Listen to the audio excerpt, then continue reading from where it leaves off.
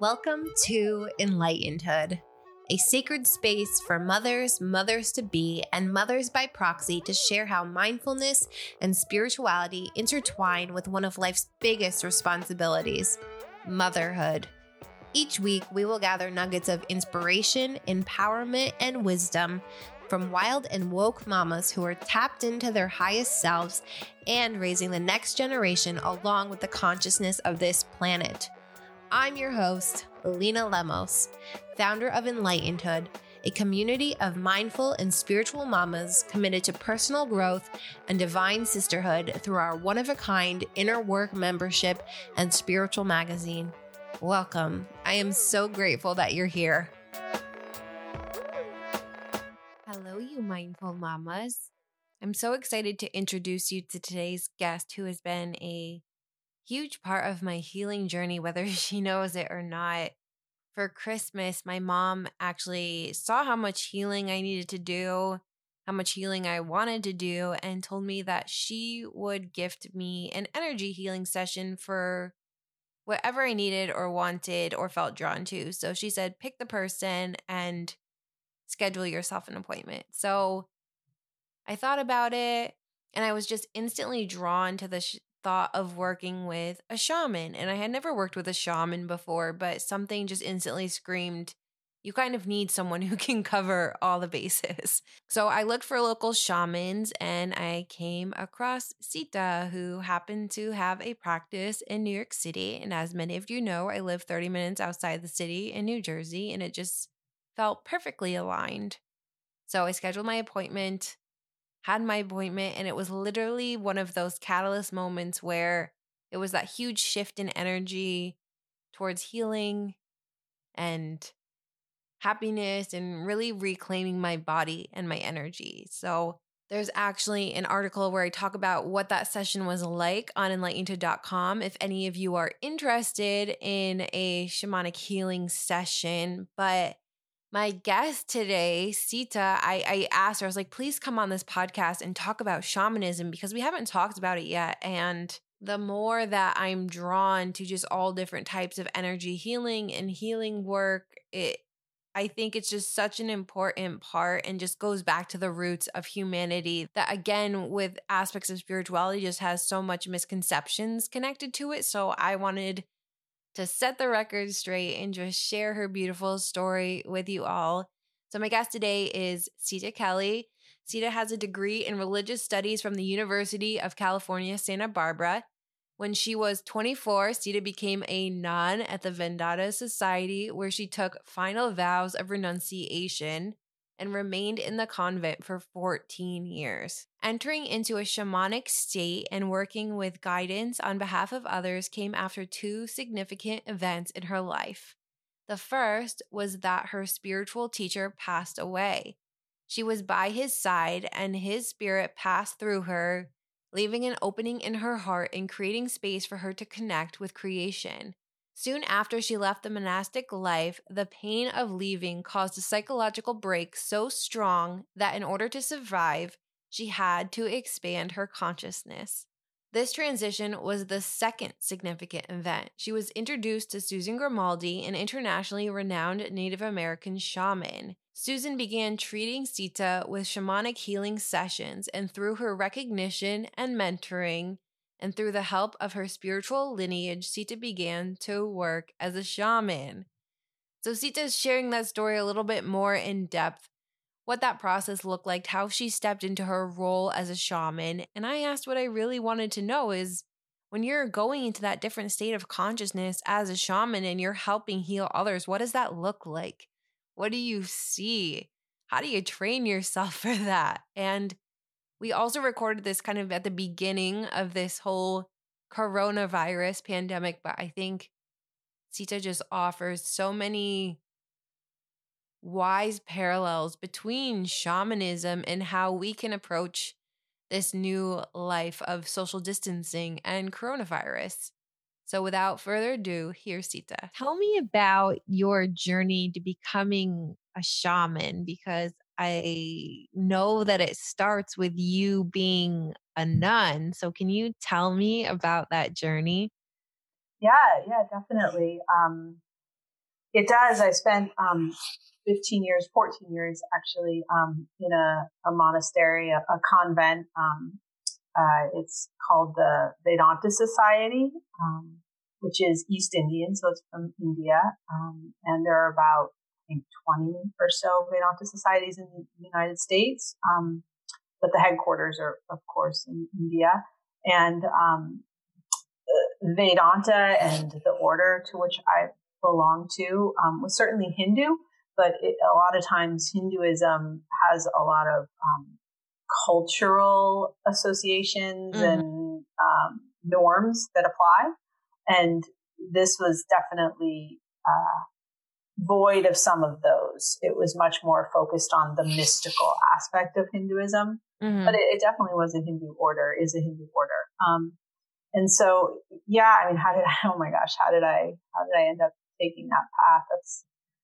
I never thought that I would be a nun. That wasn't I grew up culturally Catholic. Like, we celebrated Christmas and Easter with a family dinner, but we never went to church or anything like that. And I would actually say that growing up, I had a bit of an abhorrence for religion. Like, I was turned off, and what I had encountered felt pretty dogmatic and just rules for the sake of rules without a depth behind it. I didn't get exposed at a young age to the spiritual aspect of religion, the mystical aspect, you could say. And when I was in college, I took a class on Christian mysticism, which I don't know if you've ever read any of the Christian mystics, but it's really interesting literature. They never mention Jesus, for example, at least the scriptures the texts that I read. They refer to the divine in more of an infinite sense, a oneness. They actually use the word the one quite often. And when I read it, it just had a really profound effect on me. So now at that point, I was probably 19. And the way that I felt when I read that text was like, wow, if this is true, or those texts, if this is true, then nothing else matters. This is really all that matters. And, when you're young, of course, your idealism is strongest. But I don't have an answer for why I was so deeply impacted just by encountering mystical thoughts. The only answer I have is karma. It must have just already been in me. And as soon as I encountered it, it was like a puzzle piece fit. And so then from there, I finished my schooling. I got a degree in religious studies with a focus on Tibetan Buddhism. And I studied abroad in India for a year. But I still wasn't thinking, I'm going to be a nun.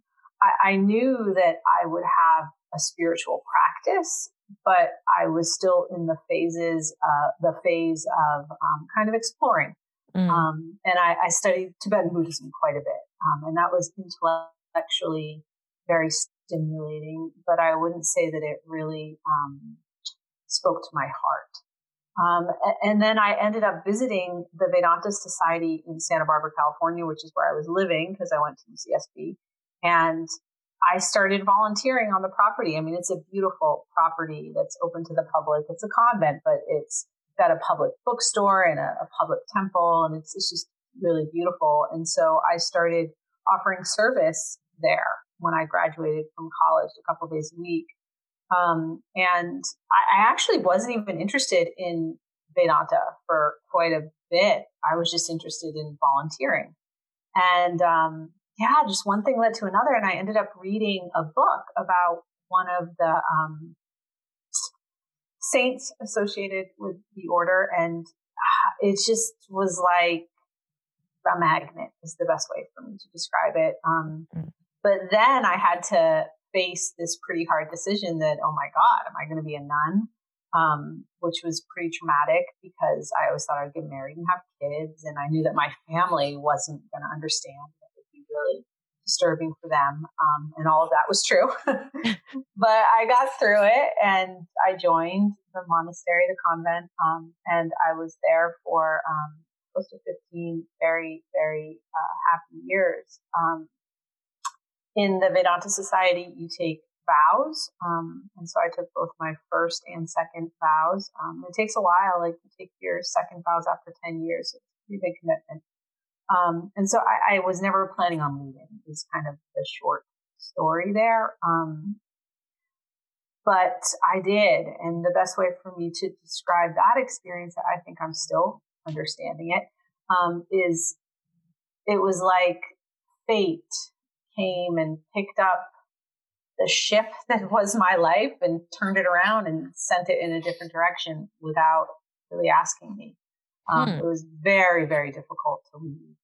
I don't have children, but it felt like the loss of a child. It was really painful, but it was what happened. And so I still consider myself a Vedantist. It's still my spiritual practice. I'm really close with the convent. So it's, it's not like there's any bad feelings in that way. It was more just a shift in my path. And when I did leave, and we now get into shamanism here, in order for me to do that, to leave the order and to leave a life that I was, really committed to, and to accept the fact that I, had taken vows that I would be now shifting on. And it was almost like, I wouldn't call it a mental breakdown, but it was heading in that direction. It broke my heart. That's really the best way for me to put it. And when I encountered shamanism, it was through actually a shaman that I found out about through a client of my husband and ours. We have a flexibility training company, and there's a psychiatrist that we work with. And she told us about this shaman that on occasion she refers clients to. And yeah, wow. I mean, it's kind of an interesting story. Do you want me to tell you this, or am I? Yes. No, tell it all. Okay. All right. It's kind of wild. I mean, first of all, I have to preface this with, because I know that sometimes when people start to embark upon a spiritual journey or an interest in mysticism, there's like a focus on the psychic things and psychic phenomenon, like mind reading and coincidental occurrences that aren't coincidental at all. And I just want to say that, I mean, in the Vedanta tradition, and certainly in my spiritual path, that is really not focused on. If anything, it's kind of referred to as a deterrent, because it can really, involve the ego. And it's like you get stuck there. It's like a detour from the main purpose, which is, of course, the enlightenment of the soul. But so anyway, and so when I think about shamanism and this story that I'm about to tell you, it has a little bit of that, but it just didn't really feel that way to me. And I still don't feel it that way. But anyway, one of the elderly nuns had passed away. And at this point I was living in Washington, DC, and probably had been out of the convent for, I don't know, officially maybe less than a year. And, I was thinking to go back for the memorial service. And my now husband made me an appointment with this shaman. And so I spoke with her on the phone. I worked with her on the phone because she didn't live in Washington, D.C., and she conducts her work remotely, as do I, as well as in person. And I kind of explained my story and what had gone on and where I was. And she was really helpful with that in numerous ways. But one thing that occurred during the session, which was kind of, in a way, the smallest part, but is the part that's an interesting kind of bit to tell.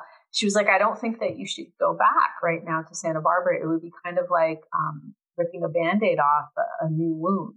It needs to heal a bit. And so if you do go back, you should maybe stay somewhere else, and that would have been really difficult. And now I had this session with her the night before I was to leave. And so I had a flight. As a matter of fact, my suitcase was packed. Everything was set. I was in Washington, D.C. I was flying back to California. And so, I finished the session and I would say about 2 hours later, and this was in the middle of summer. There was no weather component or coronavirus a while ago. Everything was totally copacetic with the airlines. I go to my computer and my flight had been canceled by the airline and totally refunded, which was like, I mean, when does that ever happen? It was a kind of a strange occurrence within the airline. I didn't try to cancel it. This just happened. And so it was a kind of a moment of, I don't know, acceptance for me, I guess you would say. There have been many moments since then. But after that, I ended up developing a relationship with this shaman and working with her periodically. And she was really the first one that recognized my, capabilities to do shamanic healing work and as a shaman, and kind of gave me the confidence to pursue it. But I would say that my shamanic practice is a direct result of the brokenheartedness that occurred, leaving the convent. The way that it feels, and I feel like I'm still coming to an understanding about it, Lena, is that I had to expand my consciousness to survive that break. I had to make it bigger to include both my monastic path as well as more. And I would say at this point in my life, and I'm sure it will continue to grow and expand, shamanism is that answer. That is the expansion of my consciousness to include my monastic life. Because when I do shamanic work, I'm working directly with my spiritual lineage. And it's a very hidden practice in that, I'm not a nun. I'm not outwardly declaring myself as such. I no longer belong to the order, etc. But my work as a shaman is directly connected with all that. It's just hidden. It's kind of behind a veil. And I would say that it is my time in the convent and the connection with my spiritual lineage that has given me the capacity. We talk about suffering in spiritual life, and how there are even saints that have said, please let me suffer, because that's really the only time that I remember my spiritual nature. It forces me into that remembrance. And, that's kind of a dreary thought, because of course we can have mystical experiences and profound experiences when we're in utter joy as well. But I do think that when, I've had a direct experience now. I was pushed to a breaking point, and the result was really an expansion of my consciousness. So I don't feel that I've actually lost my monastic life at all. I feel like it's now within the umbrella of a greater consciousness, which is who I am. And it doesn't matter if that's a reality to the outside world, because it's like I know it to be true.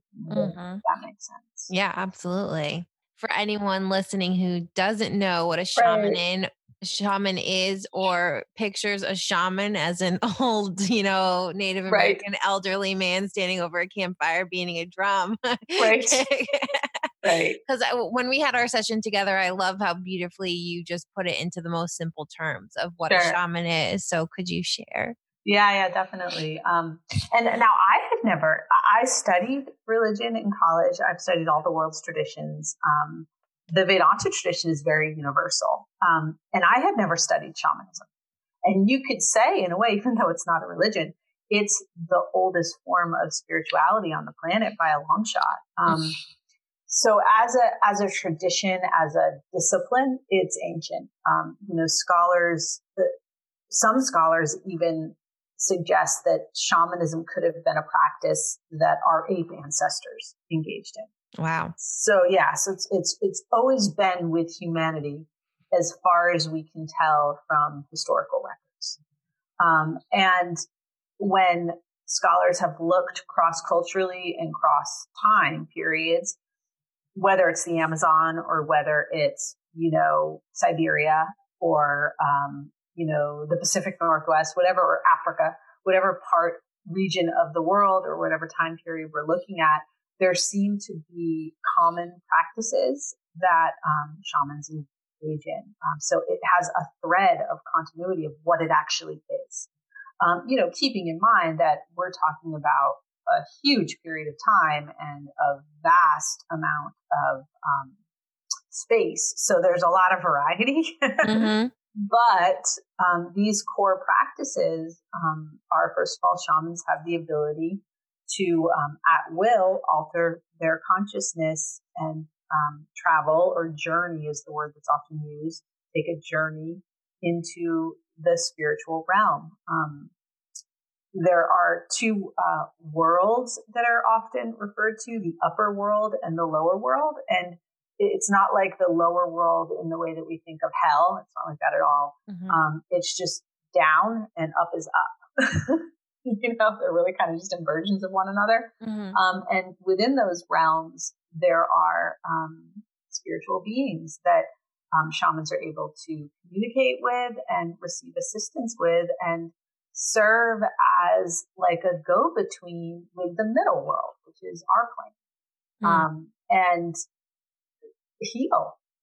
Now, of course, there of course have been over the course of time bad shamans who do use their power in an evil way, but in terms of certainly my work, and I would say the majority, it's benign. It's for the purpose of bringing health, bringing peace. Traditionally, shamans were the only doctors, so people would go to them for all sorts of ailments. And I would say that people come to me for a kind of a variety.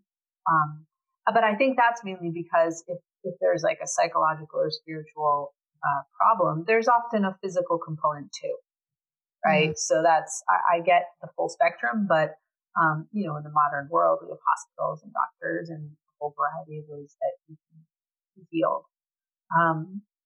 So that'd be the first thing. Shamans alter their consciousness and take a journey to receive divine guidance or spiritual guidance on behalf of the person that they're working with. And then in terms of what it is that I'm actually looking for and doing. So I'm working on the level of the soul or the spirit. And I want it to be whole in the same way that we want your physical and psychological body to be whole and well. And so if there's something there that doesn't belong, I would extract it. Just like if you had a splinter or a bullet in your flesh, we'd want to remove it. Mm-hmm. Same idea. And then if there's something that needs to be mended, I would want to reweave it. It's like the reweaving of the soul. And so that would just be like if you needed stitches or you had a gaping wound, you would want to mend that. And then a third area, and these are just brush strokes. A third area is retrieval. And so that would be if there's a part missing, like a soul piece missing. And that, kind of a simple way to understand that is, when people have a traumatic experience, they sometimes get stuck there. Mm-hmm. Part of them doesn't move forward and process it. In psychological terms, it would be a little bit like disassociation.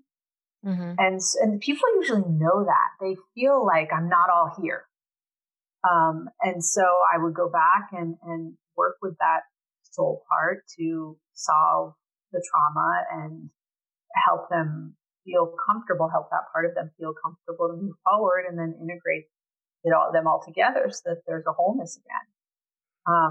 Another way I like to think of it is like, who would you be? Who are you? Who are any of us if there had not been any problems? Mm-hmm. That's where we want to get to. And so when you bring a person's soul back to a place of wholeness and health, you're creating a change on a very deep level. And so then it like ricochets to the more superficial levels, the mental level and the physical level. But it's like a foundational piece. And there are other areas too, like I've worked on a number of cases I just did last night, where there's a being or a person that's been in someone's life that was unable to pass on properly, or it could be the person themselves. Maybe they're approaching death and they're kind of stuck. And so I would work to move that soul forward in their evolutionary process, move them on, allow them to pass into the next realm and not be stuck. That makes sense. Mm-hmm. So yeah, that definitely comes up too. And I'm sure more things will come up the more that my practice grows. But for me, it's pretty simple. I don't really ever go into a session too concerned because I feel like I just have one thing that I have to do, and that's show up and be focused. And the work that I'm doing, the healing that I'm doing, it's not my personal power. I'm working with, help and guidance who I have complete faith in. And so I know I have a certainty or a confidence that help is there, will totally be there for me, and is 100% going to do that which is best in that given situation. Yeah. So I have a two-part question, which I guess Sure. is kind of in depth now. But I guess the first part is when you were learning about shamanism and you were stepping into that ability to use source energy to practice this type of healing, what did that practice look like? How were you preparing? Sure. How were you learning? And then Gotcha. once you got there, what does that even look like from a really just curious standpoint? Like Yeah, no. during our session, I mean, we can explain it later about the drumming and the percussive, but I just want to know, like, what are you seeing when you're going in to kind of do that first discovery work to find out what a certain soul needs? Sure. Yeah. Well, so I would say that I came to shamanism in kind of an interesting way. I didn't study to be a shaman. Right. I would say that my study was my spiritual background. That was preparatory. That was giving me the capacity to have insight in this way and focus. Be able to concentrate and focus, I think, is essential. And the way that I fell into an altered state, and I use the word fall, and that's what it is. It's shamanism. When you're practicing that, you're in an altered state of consciousness. It happened to me, to myself. It was on me. I was lying in bed in kind of midday, later in the afternoon. And the shaman that I had been working with, that I kind of loosely refer to as a mentor, she was already suggesting, like, why don't you just, try this or try that? Very, very minor suggestions with almost little to no direction. Because that's very common. It's very common for within traditions or lineages for shamans to be self-taught, for it to be a self-discovery, their practice. And that's exactly what it's been for me. But anyway, I was lying in bed one afternoon and I didn't fall asleep. Instead, I fell into this kind of altered state of consciousness, and I began working on my own spiritual aspect, soul aspect. And I was extracting things that were very obvious to me. I could see them with this inner sight, I guess you would call it, from within an altered state of consciousness. It's a sight similar to, like in broad daylight, if I were sitting across from you, I could see you. But it's just an altered plane, an alternate plane. Right. And so when I'm there, I'm not focused here, but I can go back and forth. Right. And so the effects of those extractions that I was doing on myself were really deep and profound. And so after that, I, reached out to Susan and let her know what happened. And she was like, let's talk. Let's talk. And she said, I think that you should pursue this now. Why don't you start practicing with people? And she gave me very, very minor directions. The only direction she gave me was, you might want to get a tape of a drum because it'll help you focus. And when you go into an altered state, you want to hold your intention. You want to know why you're going, basically. It's not just like a random showing up and see what happens. Right. And so, I just started altering my consciousness in very short amounts of time. Tools showed up, help showed up, understanding what direction showed up. And then really soon after that, we're talking within a couple weeks at the most, I started practicing with friends and family. And very soon after that, I got my practice going. I've taken a couple workshops with the Foundation for Shamanic Studies, but it hasn't really changed my innate practice at all. But it's been nice to kind of encounter the community and whatnot. I've read books. There are some source books that are, valuable, but my actual practice has been a total internal self-discovery. And if you look at shamanism in general, people come to it that the way that I have come to it is pretty common. It's often the result of like a psychological break or a severe physical illness. So, for example, the woman who is like a mentor to me, named Susan Grimaldi, she had, I believe it's rheumatic fever when she was like 7. She was a small child. And that put her into an altered state of consciousness. And ever since, she's been able to do this work. And that's common historically. And then another way that the capacity would be passed on is through lineage. Like parent to child, and it kind of just shows up for the child. And then in terms of, okay, so what am I doing when I work with you?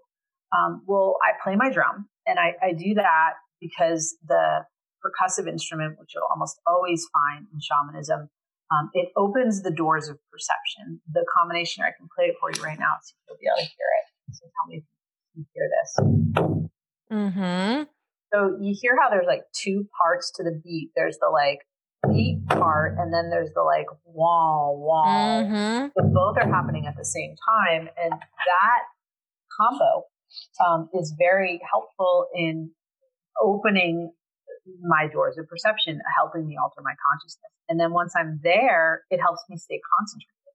And the drum for me, actually, and this may not be true of all shamans, but it's certainly true for me, it's like a vehicle. Like if you were riding a horse into outer space, it feels like that for me. It's like I'm riding my drum to wherever it is I'm going. It's taking me there. And so as soon as I start to play it and I'm holding my intention, I either go up or go down. And I typically go up to the upper world first. And I oftentimes will commune immediately with some help, or sometimes not, because the connection's so strong that I don't need to go through that extra step of with intention communing with with the help that I receive. It's just there. Mm-hmm. And then I pay close attention to what it is that I see, or it's usually visual or a knowing that comes. And it's like a story or a mosaic starts to unfold. And at first, it's like walking around with a basket and gathering various herbs and flowers, and you don't really quite know how it's going to fit together. But then as you proceed, it becomes really obvious. And so I would say it's a combination of seeing and knowing. And I work a lot. I would say that my spiritual practice is very much so centered in the heart. And so I'll feel it in my heart, like the knowing. It's a very tangible, strong feeling in the heart center. And then the part that's hard, which you know, because you had a session, is I then need to take that information, which is coming really fast and happening outside of the realm of like time and space, and like slow it down and give it language and be able to explain it to the person. And that's like kind of where the work part is. Right.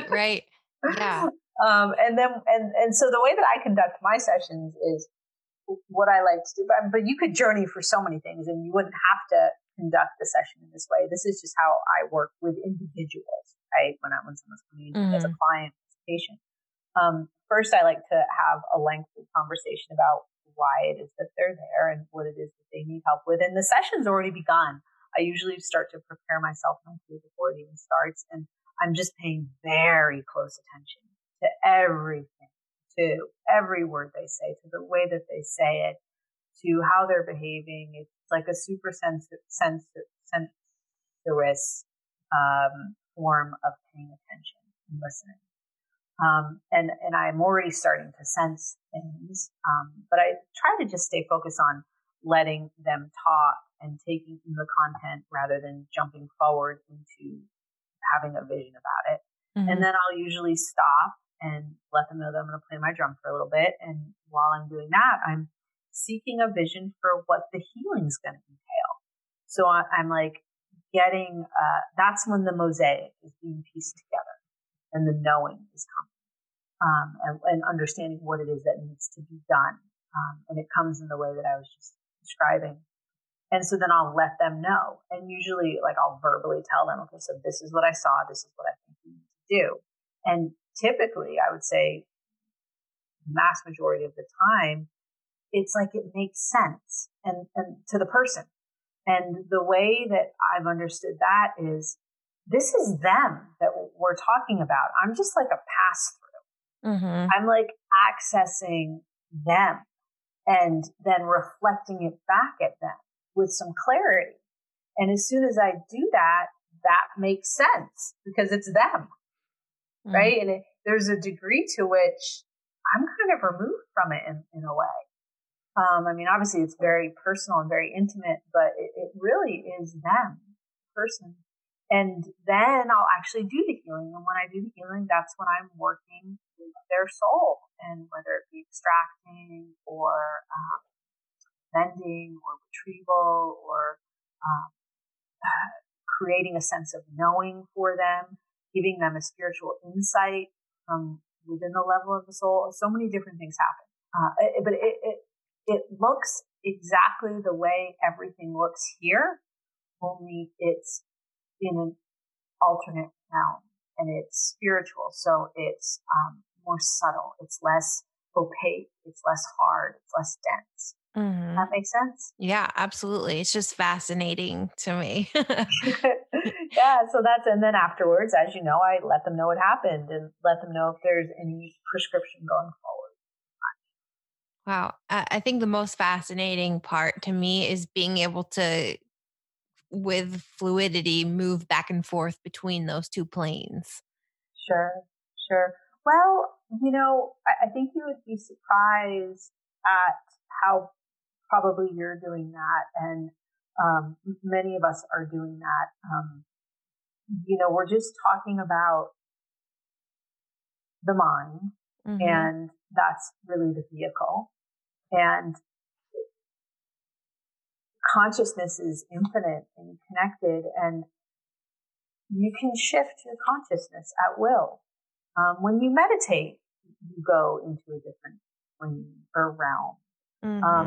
If you're in a room, and suppose you're in a room right now, you're in your room, and you see the objects before you. And suppose there was an object in the room that never came up in your consciousness. You just didn't see it, like a book over in the corner or something. Does that object even exist for you? Is it even in your consciousness? It's in a different realm in a way. And so this is just taking that a bit further and also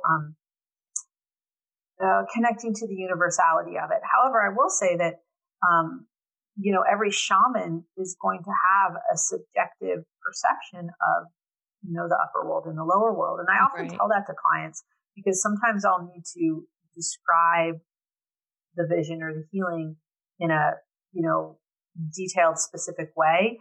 But I always say, please don't let your focus be the details surrounding this or the way in which I experienced it and, the details of my vision, because that really is secondary. Another shaman could do the same work for you and see it in a different way. They would bring their subjectivity to it, but still accomplish the same task. True. Just in the same way that, like, if there's, a flower in the garden, it's a flower, right? But you see it one way and an animal who's colorblind sees it in a completely different way, right? Yeah. So our subjectivity changes our perception. And so the details of the perception are secondary. And I think that's a danger in our modern spiritual world. We really get stuck there because we want an object. We are so, the ego for so long, for so many lifetimes has been so trained to seek after a thing outside of ourselves. Mm-hmm. And so we do that with spirituality too. And that's the danger in, getting stuck there. Is spirituality is, it's on the inside. Mm-hmm. It's on the inside. Yes. That is one thing I am trying to change with this platform is just remind everyone how much power they have within themselves and all the tools and everything they need is within. Absolutely. Absolutely. We are lacking nothing. Yeah. And I think now is a huge reminder of that with everything going on with the coronavirus of how much we already have. It's very true. I feel like I'm experiencing it in real time, like we all are. But we don't know yet fully what the repercussions of this is, but I'm already sensing that there is a tremendous silver lining. Mm-hmm. Just if we can just imagine. I mean, I live in New York. I did live in New York City, which at this point is the epicenter, and of course, it's also the epicenter for money and business and activity and everything that's like go go go. And New York is like stopping. And so the lesson or the insight that can come to us as a result of this, like, oh, the epicenter can stop. The epicenter for activity on the planet can stop. And yet we still exist. Mm-hmm. And we still go on. Yes. I think it will be a profound experience, actually, as it continues to unfold. Yeah. I think that's the perfect point of view for it too, because it's so easy to fall into that scarcity mindset, especially when there are people who start to panic and then having those real human experiences that are a result of having those relationships with others. So to have that silver lining and hope and to choose that over the fear and the panic, I think is very powerful. Yeah, I mean, this would be another thing that really applies to shamanism is there's a balancing of more than one plane always. Mm-hmm. And so, or juggling, you have to handle both at the same time. So we're in a physical realm. That's what this realm is. This is the realm of the impermanent. This is the realm of subject object, the realm of the ego, and it has a temporary reality. And so while we're here, we have to respect and to a degree play by the rules of that temporary reality, like, quarantine. And if you're sick, go get, etc. Make practical decisions. But at the same time, there is room within us to also have a spiritual realm and know that ultimately this has meaning and purpose and is not all bad and fits into a larger story that hasn't completed itself yet. Yeah. And so you can manage both of those at the same time. Mm-hmm. And I think that's our task as humans, as spiritual beings in the human body. That's our task, is to be able to manage both of those realms at the exact same time. And my shamanic practice is just that. And you'll find historically that shamans had day jobs. They were farmers. They were this, they were that. And then at night, they would conduct their shamanic work. They had families. They lived very practical existences. And then they would switch and then come back. Yeah. So they were already that's doing what we all have to do. That's what we all have to do. Yeah. So true. So true. So tell me, what is on your spiritual bucket list? Oh gosh, when you ask me that, that's such an interesting question. At this point, I would say I really want to grow my practice. My one-on-one practice where I'm working individually with people is such oh my gosh, it's just so fulfilling for me spiritually. I don't have a desire to go to any particular place. I don't have, I've lived in India for a year. I've traveled to so many holy places. I have a very sound meditation practice. I was blessed to have, a saintly teacher and to be able to spend, the majority of my monastic life learning directly from him and spending time with him. I don't have like a place to go to, or I want to grow my practice and have it become a daily part of my life where I get to work with people, because every time I do, it's like a touchstone for me. Mm-hmm. And so that's really, I mean, I don't know that that's on my spiritual, in 10 years, I would like to see this practice that I've, started to be, like I would say, 80% of what it is I'm doing. Wow. I think that's a perfect thing to have on your bucket list. Yeah, it really is. Because it's all about what fuels your soul and what feeds your soul. So I think. Yeah, I mean, absolutely. Whenever you can do anything, no matter what it is, go into nature, sit down and meditate, sing a beautiful song, look at a piece of art, and it inspires that expansion within you, that is religion. That is God. That is the infinite. And I think that people can access that in so many different ways. I agree. So I like to end this podcast with wise words for anyone out there who needs that extra empowerment today to step into their highest self. So what are your wise words to end on? That's a great question. The thing that's coming up in my mind immediately is, it's kind of a twofold answer. I think that's something that's been lost in our modern Western, unchurched world, and unchurched for a good reason. The church has been all of the churches have been very problematic, but we've lost our love of God, however you define God, however that is.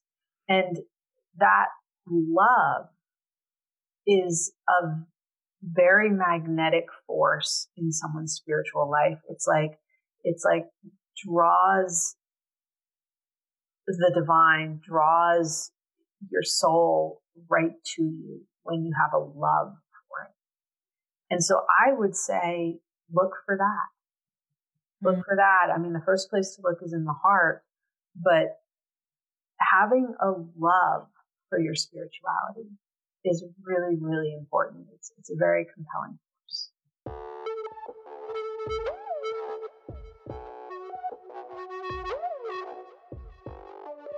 Thank you for listening to Enlightenedhood. For more wisdom from spiritual mamas like you in the form of guided meditations, videos, articles, masterclasses, and more, check us out at enlightenedhood.com or connect with us on Instagram at Enlightenedhood.